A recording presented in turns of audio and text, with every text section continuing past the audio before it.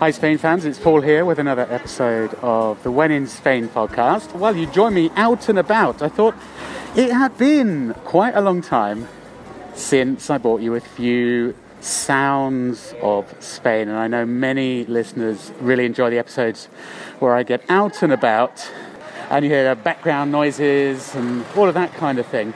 And so that's what I'm going to do today. It's a kind of a bit of an improvised episode, actually. But I always like to try and impart some useful information to take away with all of my episodes. So many of the episodes recently have had fantastic guests talking about various things, including travel. But I thought today we'd do an episode just with me, walking around Madrid. And I'm going to be talking about, in this episode, the cost of living in Spain. Now, it's quite a big subject, and it's quite difficult to sort of generalise, because obviously the cost of living in Spain depends massively on where you live. And obviously, as many of you already know, I live in Madrid, in the capital city, so prices are higher in the capital, obviously, and of course in other big cities in Spain, which I'll be looking at. So what I'm going to do is have a little wander around the city. I'm going to be looking at food, supermarkets, markets. I'm also going to be looking at the cost of buying and renting property in Spain. We'll look at things like healthcare, and I've found some really useful data, which is from 2020 and also this year. And a little bit later, I'll run through in some detail, making a few comparisons of the different costs of living in different parts of Spain. But one thing I did want to say, first of all, is a big gracias to brand new When in Spain patron, Jason Rabinovitz. Jason, thank you so much for signing up to support this podcast. I really appreciate it. And if you too enjoy this podcast, you too can become a patron by signing up at patreon.com/When in Spain. So I thought, first of all, I will duck into my local cafe and get a cup of coffee. We'll see how much a cup of coffee costs. Let's head in, sit down, and I'll run through some comparisons with costs of living in Spain and other cities as well around the world. Hola, buenas. ¿Me pones un cortado, porfa? Ya me cobras si quieres.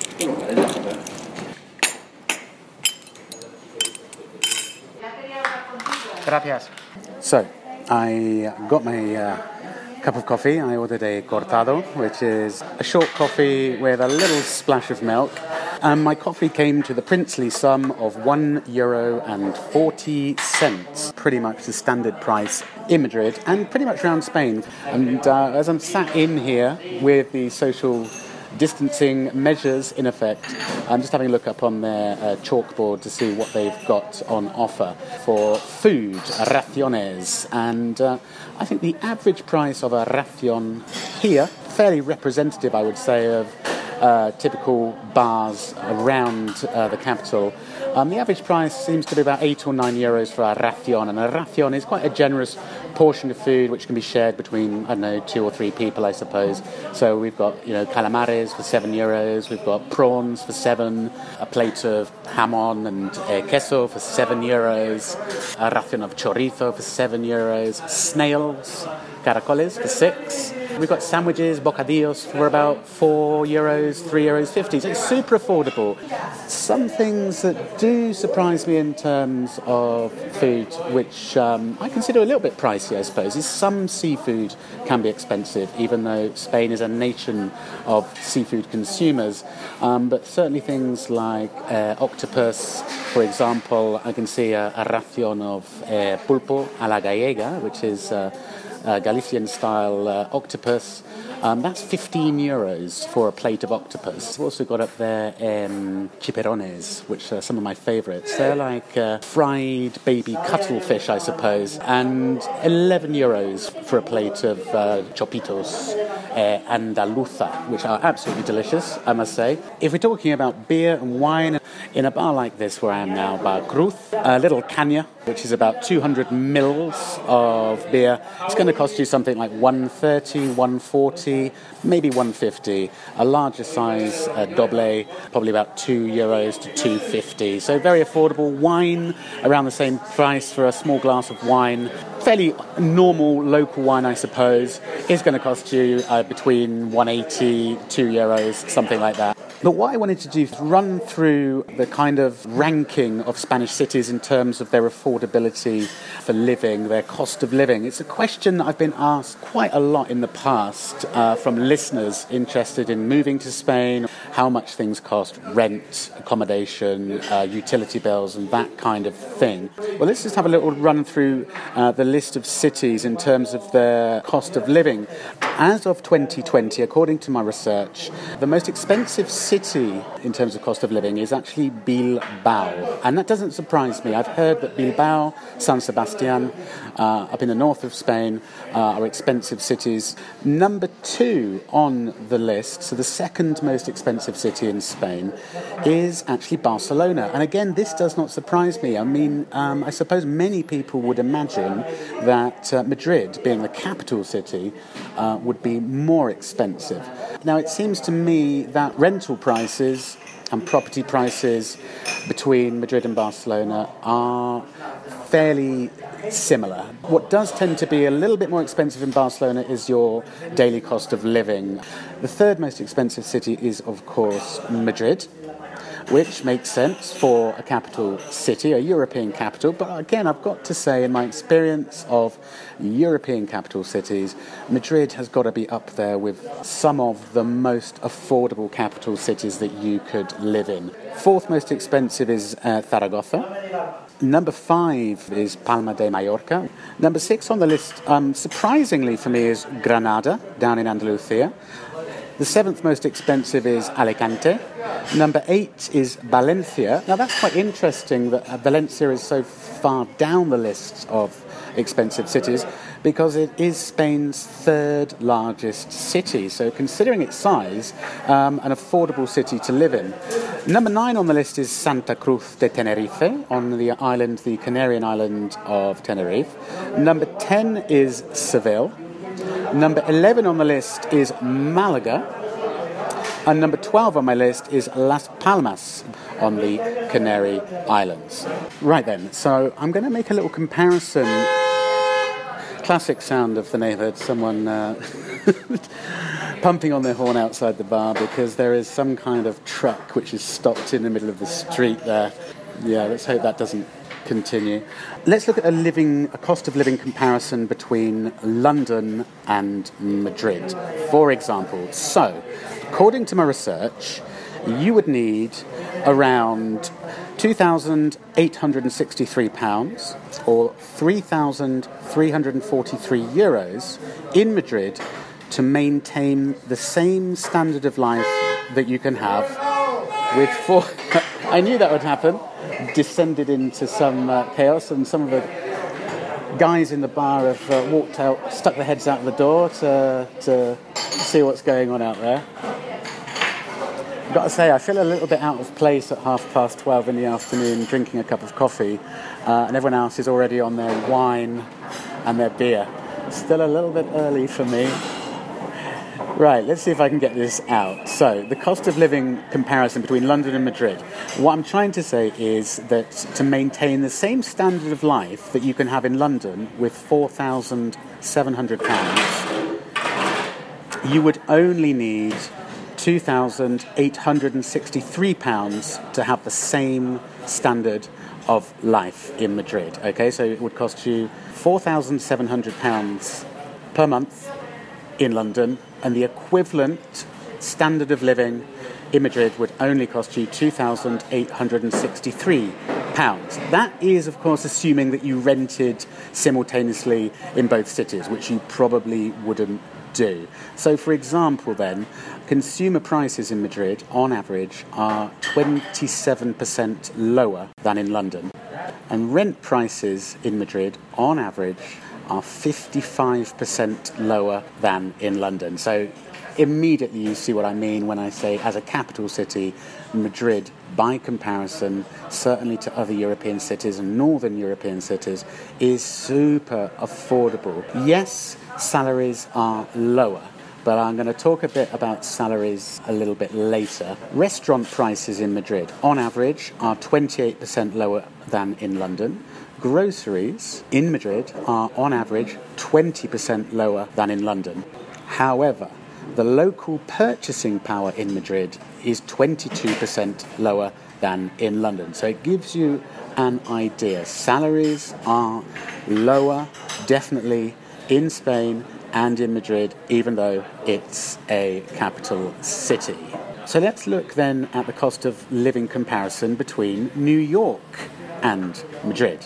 So you would need just over $4,000 in Madrid to maintain the same standard of life that you could have in New York with $8,000. So literally you could have the same quality standard of life in Madrid for half of what you would pay in New York City. I guess that doesn't really come as much of a surprise to most listeners, and certainly to those listeners who live in New York City. Consumer prices in Madrid are 36% lower than in New York. Rent prices in Madrid are 65% lower than in New York. Restaurant prices in Madrid are 34% lower than in New York. And groceries in Madrid are 49% lower than in New York City. However, local purchasing power in Madrid, which is of course tied to local salaries, local purchasing power in Madrid is 37% lower than in New York City.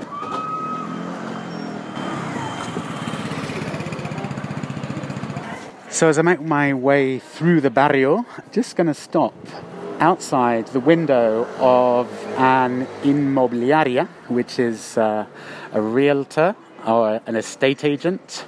I'm just looking in the window at some of the properties available to buy or to rent.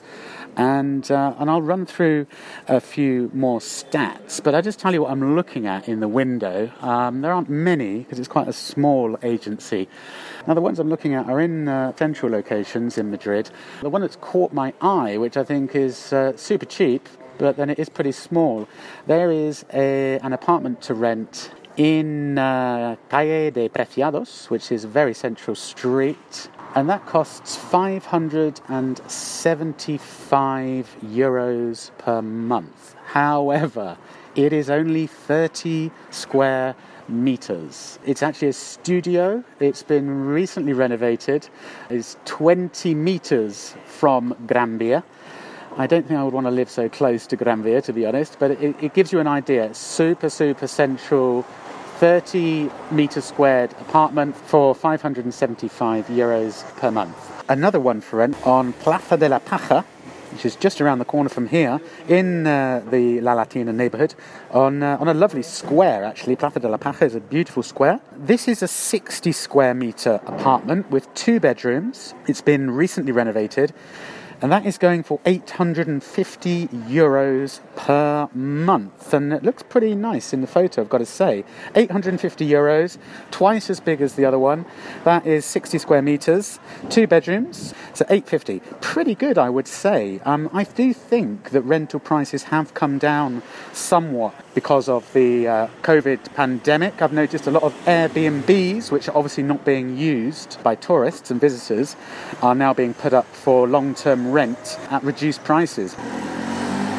There's another one to rent in this neighborhood on Cava Alta, which is right next to Cava Baja, the kind of tapas street in the neighborhood. This is like a loft apartment, I suppose, with low ceilings, 1 bedroom, 55 square meters, and that is €750 per month. Now, I would say that in my experience, apartments in Spain do tend to be quite small, and certainly in Madrid, 50, 60 square meters, maybe 70 or 80, but certainly for a 1 or 2 bedroom apartment. But if you think about it, you're paying between €575, €750 or €850 per month to live right in the centre of a European capital city, with everything on your doorstep, everything walking distance, not bad. The equivalent in London or New York, I dread to think how much that would cost. If you live in London or New York and you're listening to this, get in touch and tell us what you feel about these prices and how much you pay for a similar apartment. So let's look at what's on offer for sale then. Venta, well, the cheapest one they have in their window is €275,000 for a one-bedroom apartment, which again is in a really central location. It's on the 4th floor. It has balconies out onto the street, central heating, one bedroom, 40 square meters. So again, pretty small.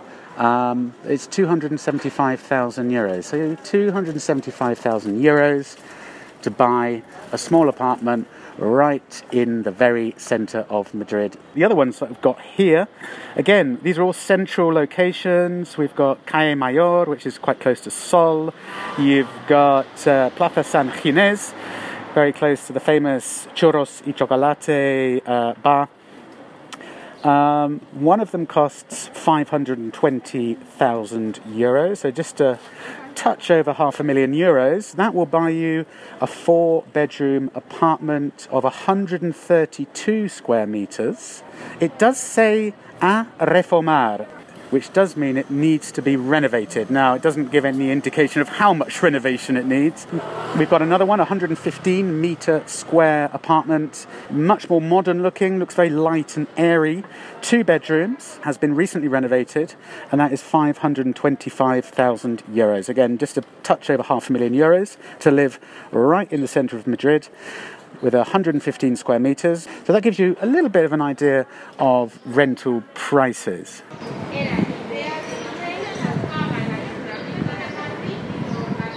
Well, that's something I haven't seen in a long time.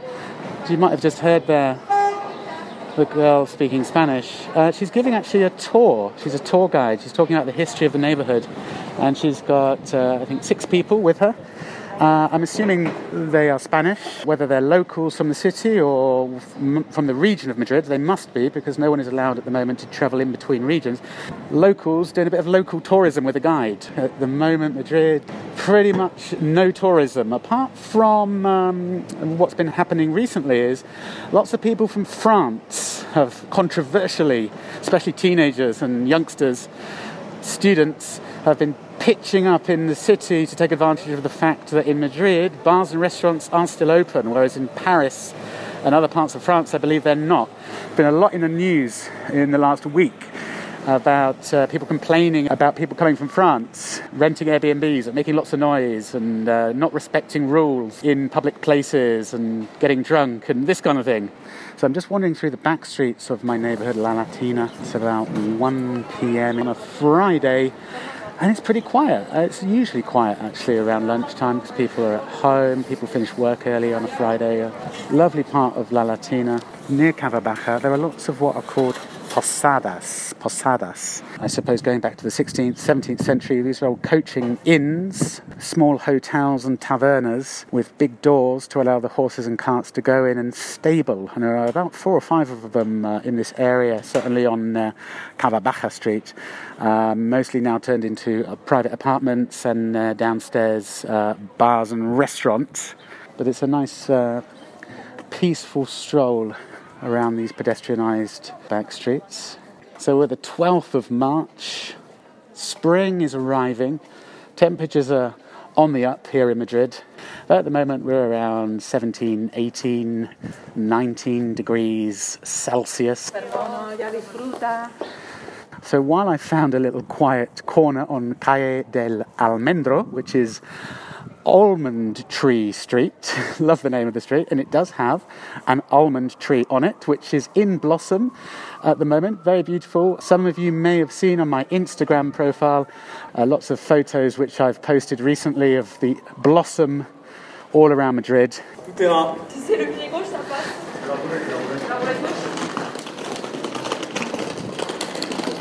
Now curiously, people have just walked past me, and you can hear the suitcase being pulled along.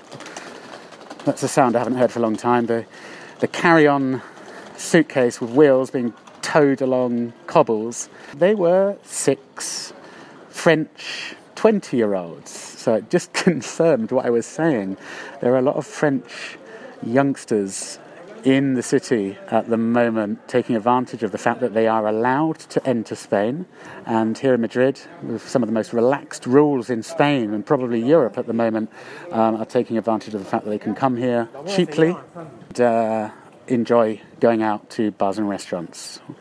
Whether they should be or not, that's another question. Anyway, while I found this quiet corner, I wanted to talk a bit more about rental and property prices more generally around Spain. So if we start with Madrid, monthly rental for a one-bedroom apartment in the city centre, the average monthly rental is €903.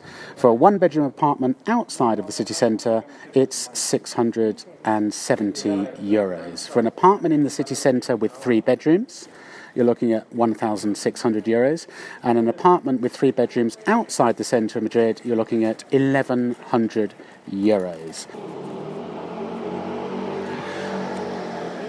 Another classic sound, a little Vespa moped with 2 people on it. Just stopped right in front of me. There they go. Now they're going into a garage. The automatic door is going up. To buy, price per square metre in Madrid city centre is around €5,000 per square metre, and outside the city centre of Madrid, 3,000. I've just looked round and 3 dogs have appeared, and a lady picking up a huge dog shit off the floor, which is good. Glad she picked it up. 2 dogs saying hello to each other. I did say that this podcast episode was going to be improvised. So let's have a look at Barcelona. I know that is a very popular destination for people thinking about coming to live and work in Spain. Apartment rental per month, city centre, 1-bedroom apartment in Barcelona, around €900 per month.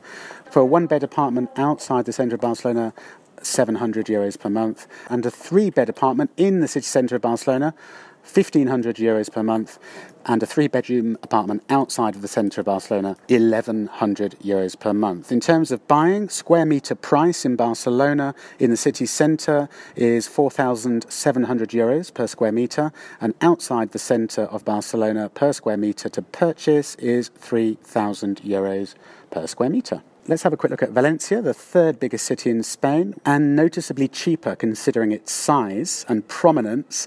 A 1-bedroom city centre apartment for rent is going to be €730 per month. A 1-bed apartment outside the centre of Valencia is going to be €500 per month. A 3-bed apartment in the city centre of Valencia, €1,100 per month, and a 3-bed apartment outside the city centre, €740 per month. So noticeably cheaper in terms of rental. In terms of purchase price per square metre, a city centre apartment per square metre in Valencia is going to set you back €2,600 per square metre, and €1,360 per square metre for an apartment outside the centre of Valencia. Let's look at Malaga. A 1-bed apartment to rent in the centre of Malaga is €660 per month. A 1-bed apartment to rent outside the centre of Malaga, €500, so on a similar par with Valencia.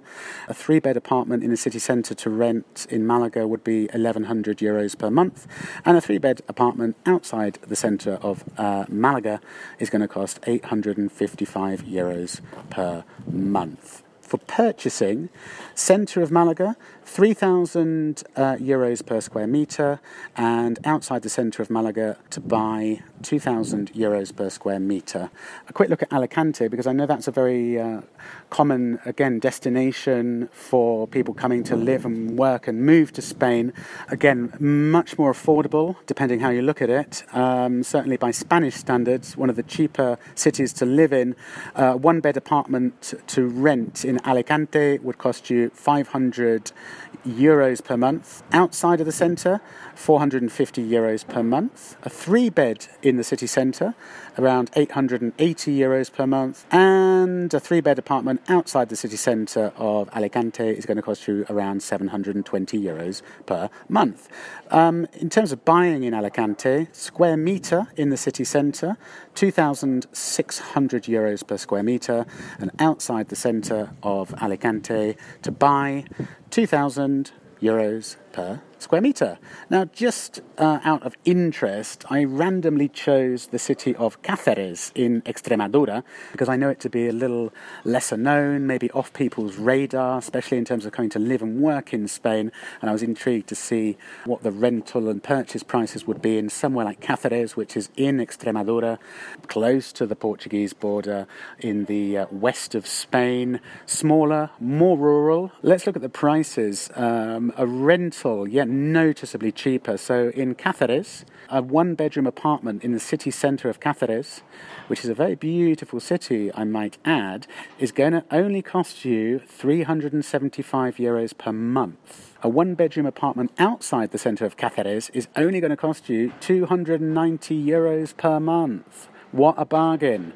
A three-bed apartment in the city centre, €600, and a three-bed apartment outside the centre of Cáceres, only €500. In terms of buying, per square metre in the centre of Cáceres, €1,300 per square metre, and outside the centre of Cáceres to purchase €1,000 per square metre. Pase por caja número 4.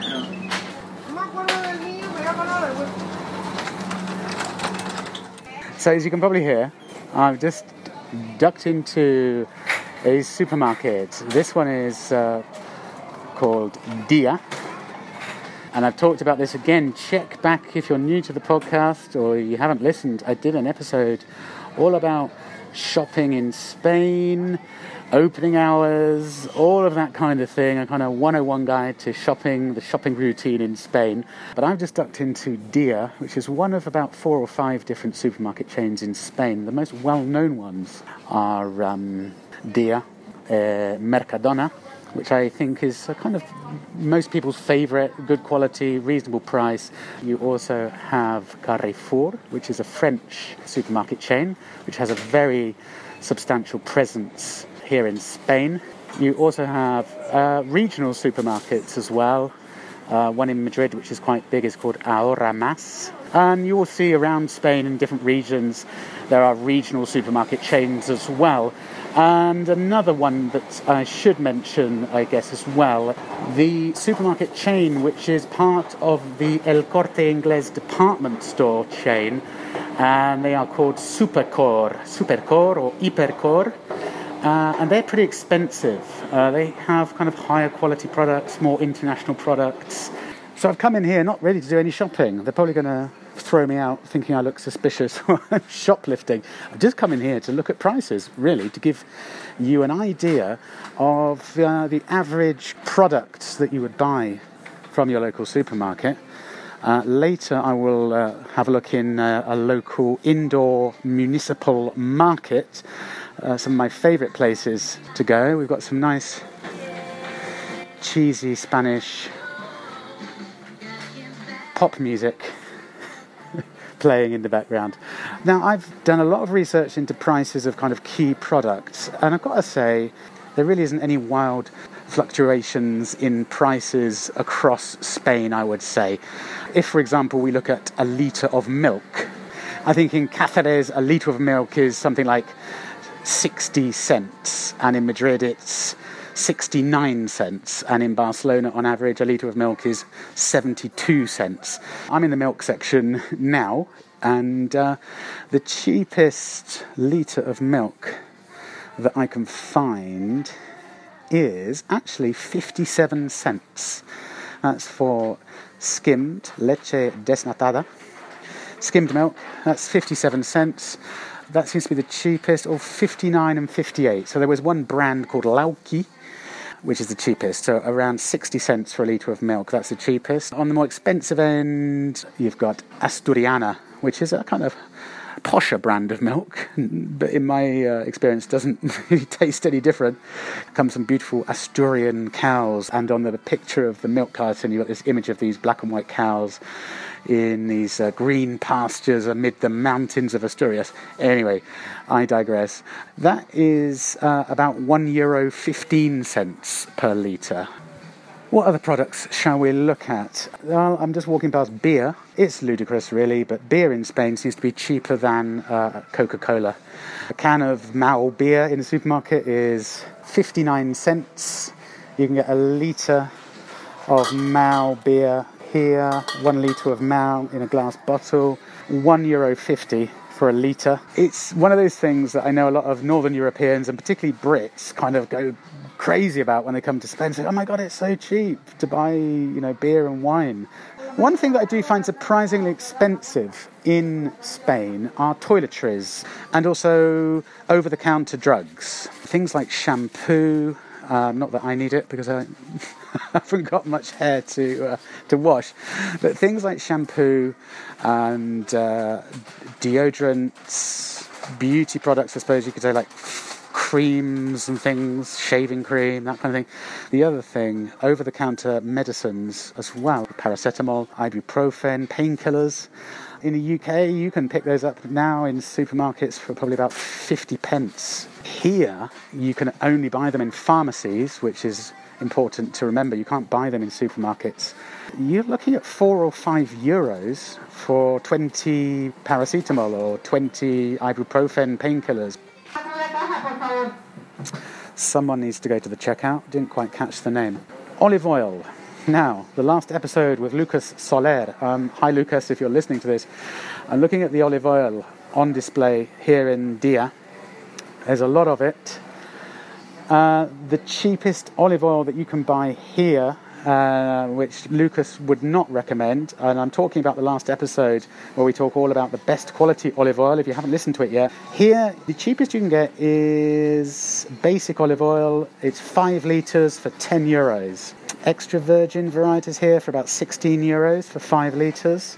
A bottle of extra virgin 1 litre for around €2, €2.50, €3.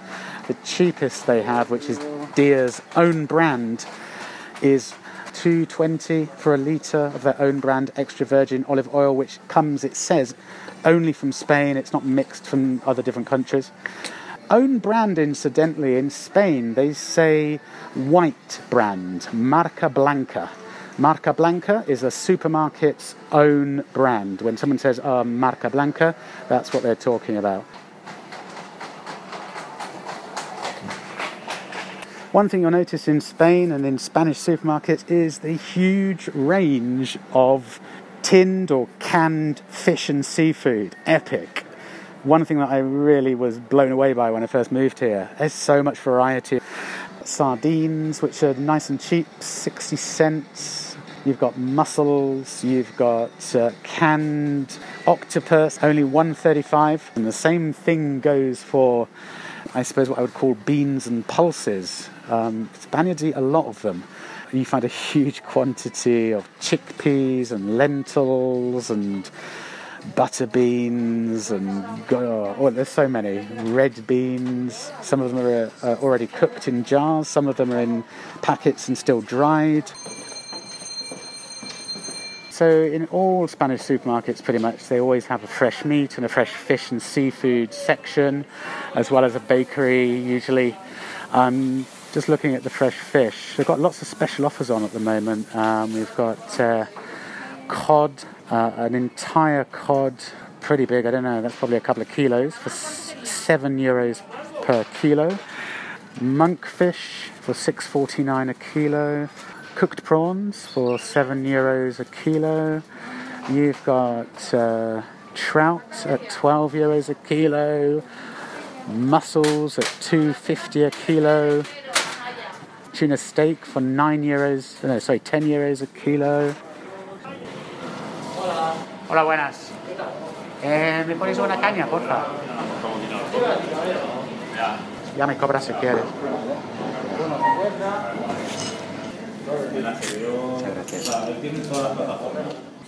So, just stopped into a little bar next to the supermarket called San Bruno. Very traditional, very typical Madrid bar on Calle Toledo. And as a little price test, I bought myself a caña of Mao beer. And that came to €1.50 Small glass, 200 mils, and it came with a little tapa of, we've got three slices of cured sausage. One looks like chorizo, and one looks like morcilla, which is like blood sausage. A little slice of crusty white bread, and a little triangle of white cured cheese. 150 for all of that. I don't think you can complain. And a little handful of white paper napkins that say on them, "Gracias por su visita." Thank you for your visit. Very, very Spanish. So I'm back at home now. Kind of unexpectedly, I was summoned by Karina because she had just done a big fruit and vegetable shop, which is kind of fortuitous, I guess, because I can talk about the cost of fresh produce in Spain. Karina had been to a greengrocer's up in the north of the city in a neighbourhood where her parents live called Ciudad Lineal. And we quite often go to some of the fruit and vegetable stores up there, the fruterías, because they're super, super good value compared to some of the fruit and vegetable shops in the centre. And again, of course, when you get out of the centre and you get into the more everyday neighbourhoods, you pick up some real bargains. And there is one fruit and vegetable shop up in Ciudad Lineal, which we usually go to do kind of like a weekly fruit and vegetable shop. And I've got 3 green plastic bags right here in front of me. I thought Karina was going to make an appearance, but she's now dashed off to a yoga class, and so left me to carry these heavy bags up 3 flights of stairs. But she did tell me how much she paid. So first of all, I'm going to run through what we've got here. We have got probably about half a kilo of carrots.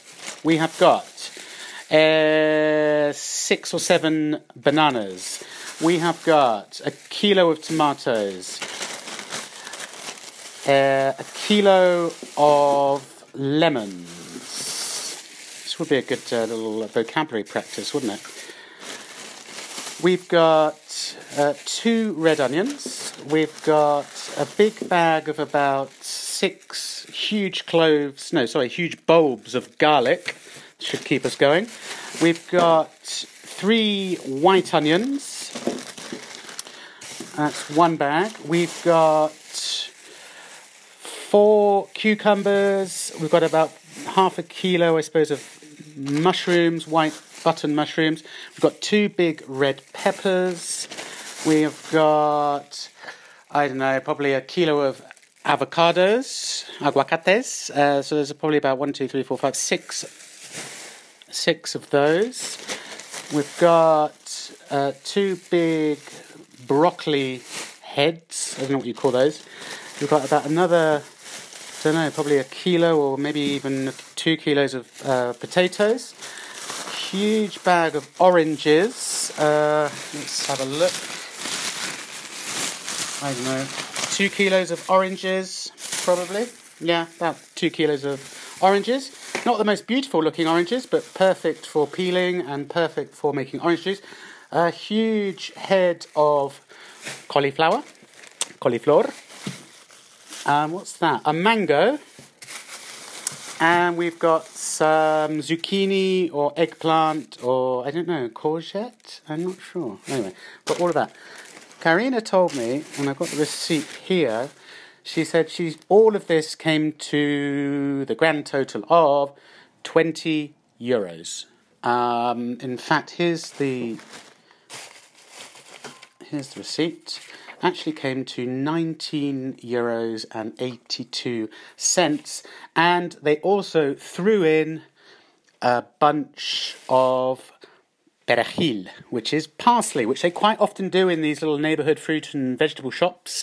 They give you something free. Sometimes they give you a bag of nuts. Sometimes they give you a little bunch of parsley. They give you, quite often, if you're a loyal customer, and Karina always goes to this fruit and veg shop, buys a load. So €20 for a substantial amount of fresh fruit and vegetable of good quality. I've just got it all now laid out on the table, which I'm going to have to put away. So it gives you an idea. So supermarket prices for fruit and vegetables are pretty good, but you can get some real bargains when you shop around in the neighbourhood fruterias. Okay, so fruit and vegetables put away and back out on the street again. It is now about 4 p.m. and I'm just walking through the Tirso de Molina Square, which is pretty well known, I guess, for its flower market, which is here every day. Numerous stalls selling flowers and plants. And that is one thing that I've noticed in Spain that are really expensive compared to back in the UK, are flowers. I don't know why. We've got some lovely yellow daffodils. But, for example, a bunch of about 8 or 10 tulips, which incidentally are called tulipanes, are 10 euros. And the terrazas are busy and bustling, people sitting out in the sunshine. Just walking past the fountain of the square. Anyway, I'm heading up towards the centre, out of La Latina neighbourhood, hoping to get inside a municipal market and have a look at the produce in there. Along the way, I'm going to be talking about other cost of living related things such as utility bills, healthcare and salaries. So you now join me on Calle Preciados, one of the main shopping streets in the centre, just off of the Sol Square. So we've talked a lot about expenditure, but what about earnings? Now, as I mentioned earlier, the salaries in Spain are a lot lower than you might expect in the United States or in the UK. I think that is a given, really. But the average Spaniard, and this is according to last year's statistics, so the average Spaniard takes home around 1,340 euros per month net. Not a huge amount for an average monthly salary. That compared to the average monthly net salary or income in the UK, for example, which is 1,808 euros per month. So the national minimum wage in Spain, as is currently set, at 1,108 euros per month gross. Compare that with the UK, where the minimum wage is 1,599 euros per month gross. So if we focus in on Madrid, for example, the average monthly net salary, so after tax, in the Spanish capital stands at 1,611 euros. In Barcelona, slightly lower. The average monthly net salary in Barcelona is 1,456 euros. In Valencia, that drops down to an average monthly net salary of 1,408 euros. Down in Malaga, in the Costa del Sol, quite a noticeable drop. The average monthly net salary in Malaga is 1,277 euros. Which is why then it surprises me that you always see a lot of people in the next place I'm going to visit, which is actually the department store I mentioned earlier, El Corte Inglés. No Spanish city would be complete without one. In Madrid there are about 6 El Corte Inglés department stores, or maybe more. The flagship branch is on the Castellana, big wide boulevard. I am standing just outside the one which is on Calle Preciados, near Sol. Pretty expensive, I've got to say. It's a place where people go to take advantage of the sales. There are always people milling around in there, and if you do price comparisons with El Corte Inglés compared to other smaller shops, noticeably more expensive. El Corte Inglés, the English Cut, curiously named. Why is it called the English Cut? So it was actually originally a tailor's shop, founded back in 1890, and the English Cut, the cut they are talking about, is the cut of a suit. And around that time, there was a particular style or cut of suit, which must have been in fashion, I guess, and so that's where it took its name from. By the mid-1930s and into the 1940s, the business model was transformed into basically the format of a department store, and then underwent successive expansions over the decades. And then during the 1960s, expanded all over Spain. So there's a little background to El Corte Inglés department store. If any listeners have been to Spain, I am sure you must have seen one. I suppose recognizable by its huge monolithic buildings in most city centres, and recognizable by its squiggly green signs. Let's have a look inside. I spent a little bit of time in here around Christmas looking for a few presents, but I have to admit, in the end, I don't think I bought anything. So the one in Sol is, I think, how many floors? I'm just looking at the floor guide as you walk in. It's 7 stories with everything you could ever imagine. It's the kind of go-to place. If you can't find something, go to El Corte Inglés. You'll probably be able to find it. So on the top floor here, you've got a restaurant. And then you've got sports department, men and women's fashion, hairdressers, children's clothes, lingerie, accessories, bags, shoes, jewellery, a perfumery. And in the basement, you've got a supermarket, which is the one I mentioned earlier, the Supercor or Hipercor branch. And you've got a pharmacy, you've got a tobacconist, you've got magazines, and you've got a Starbucks downstairs as well, actually. So I've just walked in, and I'm walking through the jewellery department, handbags. It's actually, it's quite busy. There are a few people on a Friday afternoon milling around. I always find it's a place I come if I need to kill a bit of time in the centre. If it's too hot or cold outside, I just wander around in here. The problem is with El Corte Inglés is that you can't really look at anything for more than about 1 minute before the sales assistant jumps on you and starts asking, "Oh, can I help you? Can I help? Can I help?" Just so it's walking past some discounted box sets of aftershaves and perfumes, I think were from Christmas. But I was reading actually in the newspaper, I think only a couple of days ago, that El Corte Inglés is struggling a bit at the moment in the wake of COVID-19. There's a girl having her hair dried, having some kind of makeover at a perfume counter. This is quite random, isn't it? Taking you inside a Corte Inglés department store. But they're struggling a bit. And I've always been amazed, actually, how El Corte Inglés has managed to sort of keep surviving as well as it has done so far with changing shopping habits. I know in the UK, one major department store chain has gone for good. Others are kind of on the brink.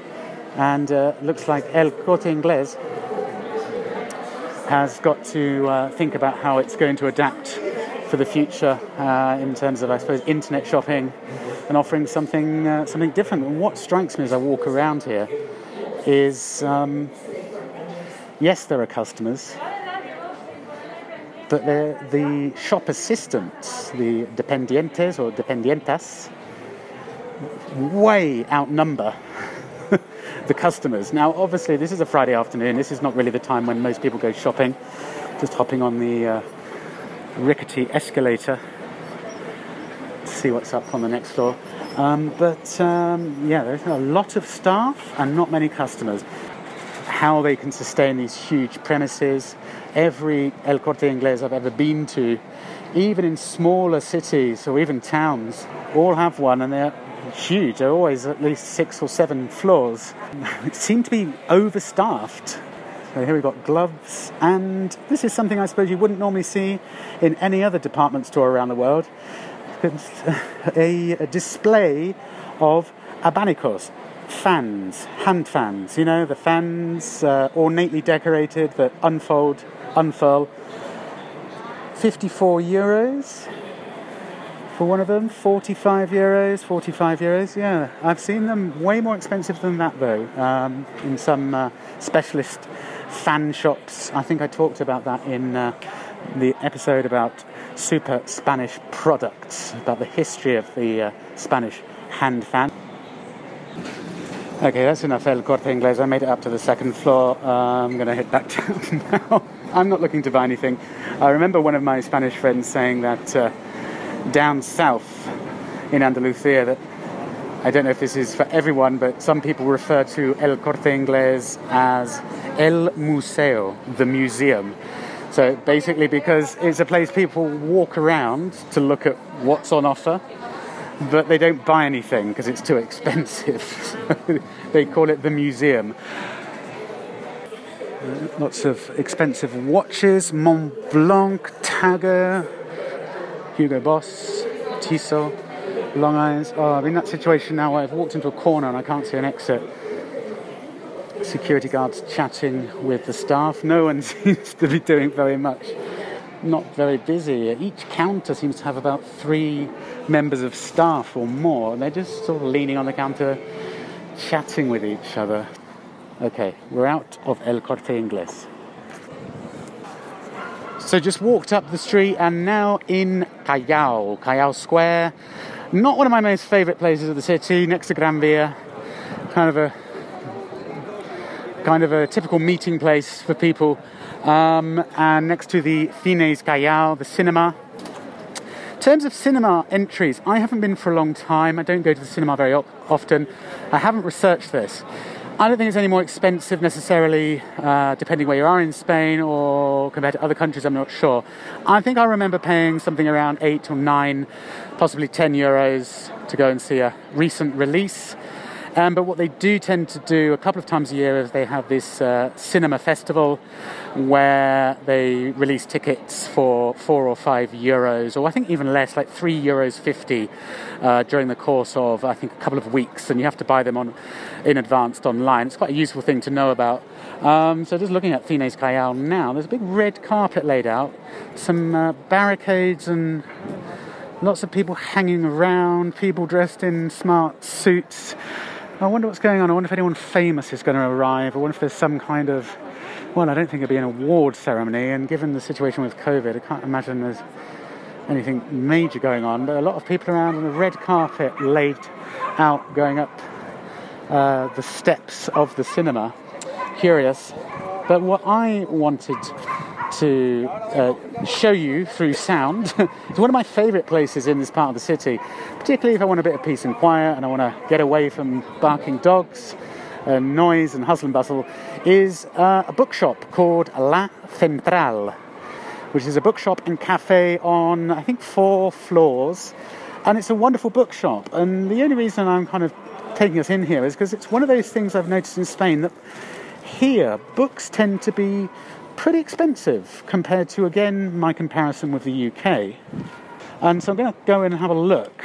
But, a typical paperback here I've seen, can cost up to 12, 13, 14, 15 euros. And when you walk in the door, you've got a children's department on the right.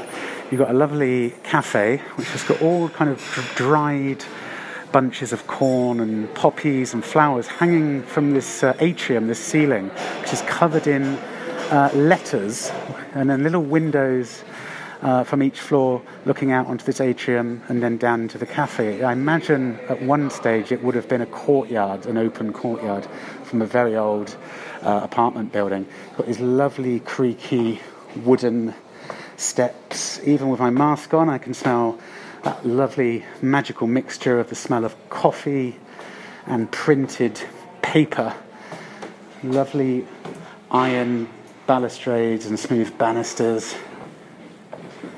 Okay, so I'm going to have a look in the department that they call Narrativa, which is fiction. Let's have a look. As luck would have it, I've walked into the translated fiction section, and it is actually Narrativa Anglosajona Traducida, which means translated Anglo-Saxon fiction. Let's have a look. Oscar Wilde, a Penguin Classic edition, his complete stories.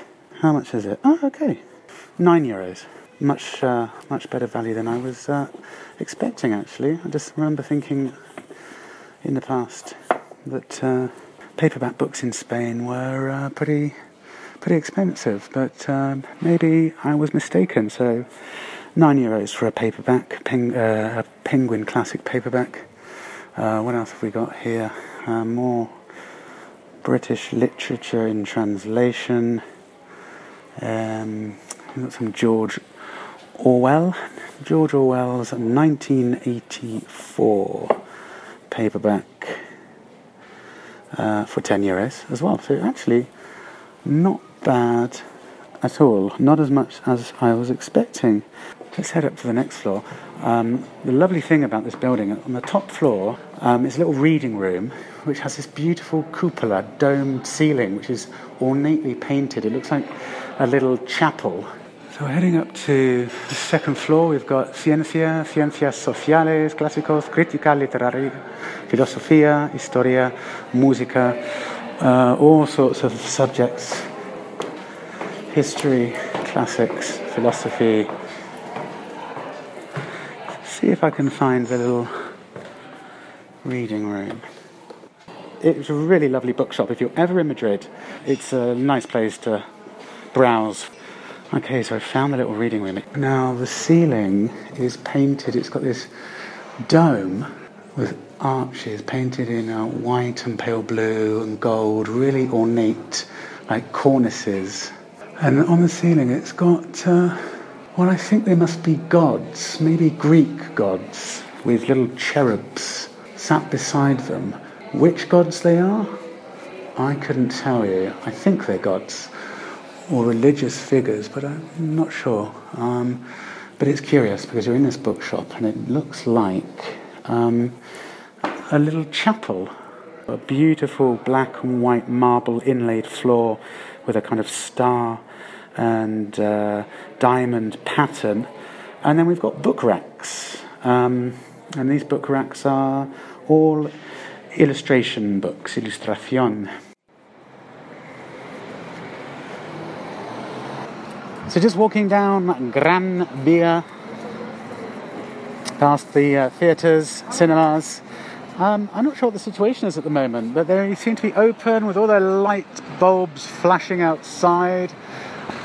Just stood outside the Teatro Rialto, which is advertising a show called La Función que Sale Mal.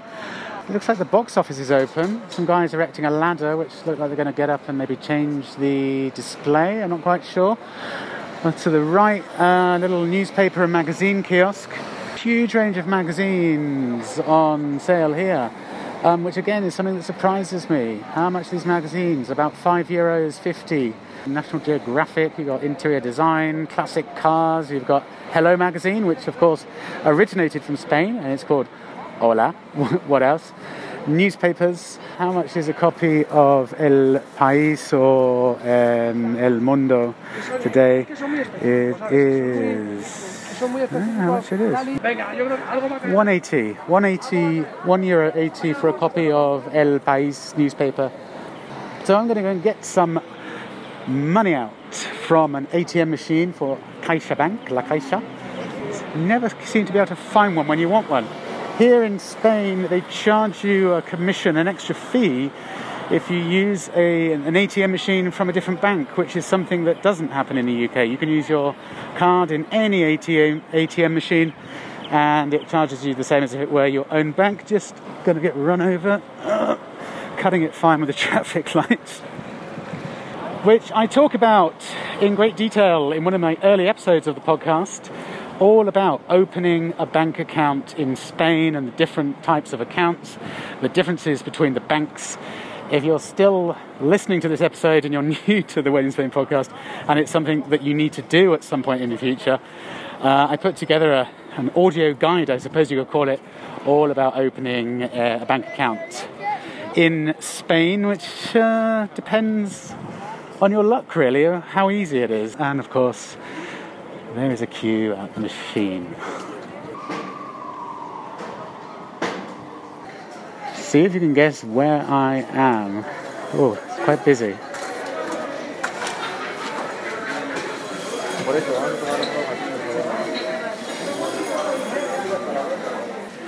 Yep, we are in a municipal indoor market. We are in the Mostenses market, just north of Gran Via. This is about as everyday as you can get right in the centre of Madrid. This market is only 100 metres from Gran Via, and this place is full of old school bars and stalls selling all the fresh produce you can imagine. keys being cut, children running around screaming, a lot of people drinking beers, sitting outside these little stalls. Wow. All of life is here in the Mostenses market. Some listeners may remember, again, I don't know, about a year ago I came here with Margit Sperling to talk about jamon. And we went to a jamon vendor here in this market upstairs. So I'm just walking past embutidos, all types of sausages. You get a rack of ribs for $6.69 a kilo. Looks good. Lots of noise and commotion of lots of butchers in this part of the market. You can hear them chopping. A lot of chopping going on. They've got a special offer on ribs for $2.89 a kilo here. And the great thing about this market is very multicultural as well. You've got a Peruvian bar here. We've got 3 Peruvian guys. Chinese stores. Wow. We've got pig's trotters. Pig's trotters, $1.99 a kilo. Offal. Oh, we've got cow's tongues. Cow's tongues at $6.40 a kilo. You know, a woman haggling, it looks like, for the price of, I don't know what that is. And what else have we got? Oh, that's pretty gruesome. We've got heads of lechal. They're pretty gruesome. They've still got their eyeballs in. Chicken, meat, bars, the snipping sound of fish. This is obviously like rush hour in the market here. A lot busier than my local market, La Cervada in La Latina. Oh my God, it's quite overwhelming. Lots of fish being cut here. There are queues of people, lots of people standing around waiting to be served. It's a real assault on the senses. It's absolutely fantastic. So fresh fish. What have we got? A lot of the fish hasn't got any names on it, and I'm not really a fish expert by just looking at the fish. Let's go and have a look at another stall. Got sea bream for $4.99 a kilo. Wow, lots of names of fish in Spanish that I've not heard of before. Boxes of crabs. How much are the crabs? $5.90 a kilo. This is an immersive experience, I hope for you guys anyway.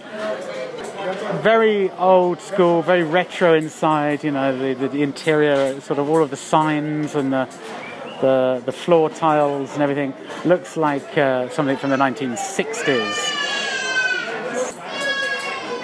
2 dozen eggs for €3.60. 2 dozen eggs for €3.60 at that stall. The next one I'm walking past, we've got 30 eggs, size large for $3.50. Fantastic place this is. I'm gonna head upstairs if I can. See what's going on up here. If I remember rightly, this is where the jamon guy was. Another Peruvian little bar cafe, kind of quite improvised, with 8 tables, and the guy next to a little stall next to the cafe, and the guy chopping meat on a big wooden board. Cheese, fruit and veg. A bit quieter up here. A lot of Latin American produce here. We've got the plantain, the green bananas, called machos or verde, which are used to make lots of different Ecuadorian and Peruvian dishes, Colombian dishes. Macho verde. It's like a green banana. Same family as a banana. It's more savory. 95 cents a kilo. Yuca, chilies. It smells quite spicy. Got a Cuban restaurant. Well, not restaurant, little kind of snack bar, I suppose you'd call it. Tamales. Peruvian food. We've got an amazing stall, which there are so many products crammed into it behind these sort of glass windows.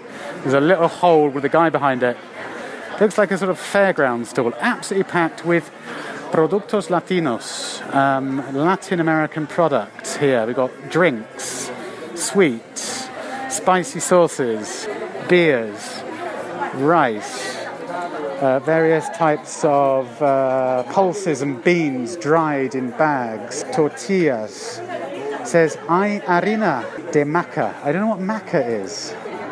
It's some kind of flour. Maca flour. Whatever that is. The last time I came here with Margit to talk about jamón, it was much quieter because we came just before lunchtime and they were just closing. 5:45 in the evening. Very busy. I can't find the jamón. Where's the jamón guy? Chinese food. Turkey soup.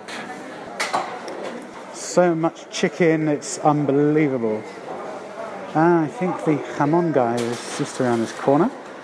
My advice is, if you're ever in Madrid, to come to this market. Here's the jamón guy.